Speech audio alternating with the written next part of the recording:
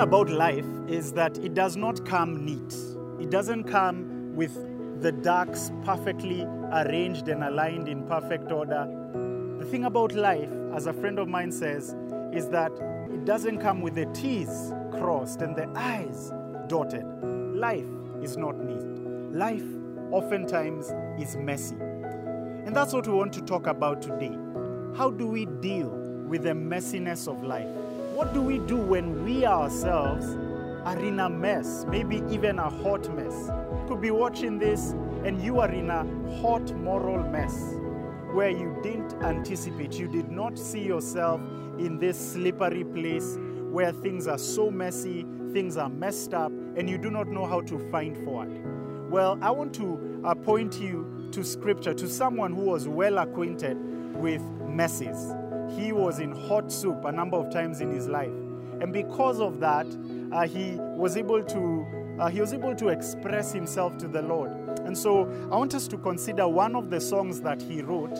If this was an album, this would most likely be one of those top songs in the album. If it was on YouTube, this would have been one of those songs on YouTube with a high number of views. Why? Because it resonates deeply with you and I in our brokenness, in our messiness, in our messes brought about by sin. And this is David and David's words recorded for us in Psalm chapter 51. The title of the psalm is When Nathan the prophet came to David after he had gone into Bathsheba. So he had committed adultery. He had gone ahead to murder the husband of Bathsheba, that's Uriah. David was in a hot mess. David was in hot soup. And he cries out to God, that very first line. He says, "Be gracious to me, O God, according to your loyal love, according to your abundant mercies. Blot out my transgressions." Friends, this is one of the psalms, penitentiary psalms that help us to turn to the Lord in repentance, psalms that you and I can turn to in times of deep brokenness, when we are acquainted with our own messiness, with the realities of our own brokenness because of sin. And David appeals to the Lord, number one, on the basis of his loyal love. Number two, on the basis of his mercies. And mercy is, I love that quote that says, mercy is not getting what you deserve. Grace is getting what you don't deserve. Justice is getting what you deserve. And so mercy is not getting what you deserve.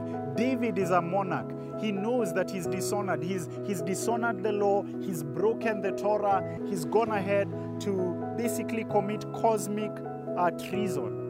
And he knows he is desperately in need of mercy. And are you at such a place where, for one reason or another, you're grappling with a certain messy situation? As young people, these are things that we are well acquainted with. Maybe it's a situation in your friendship circles. Something happened and it's a hot mess and you do not know how to find forward. I want to implore you to turn your eyes to God, to lift up your eyes to the Lord, to plead with Him for mercy. And this mercy is available to help you face another day. This mercy is compassion. This mercy is where the Lord blots out your transgressions and gives you a new slate. It's available for you. I wonder, will you receive it today? Would you allow God in His mercy to embrace you and to give you a new start? That's the good news I wanted to share with you.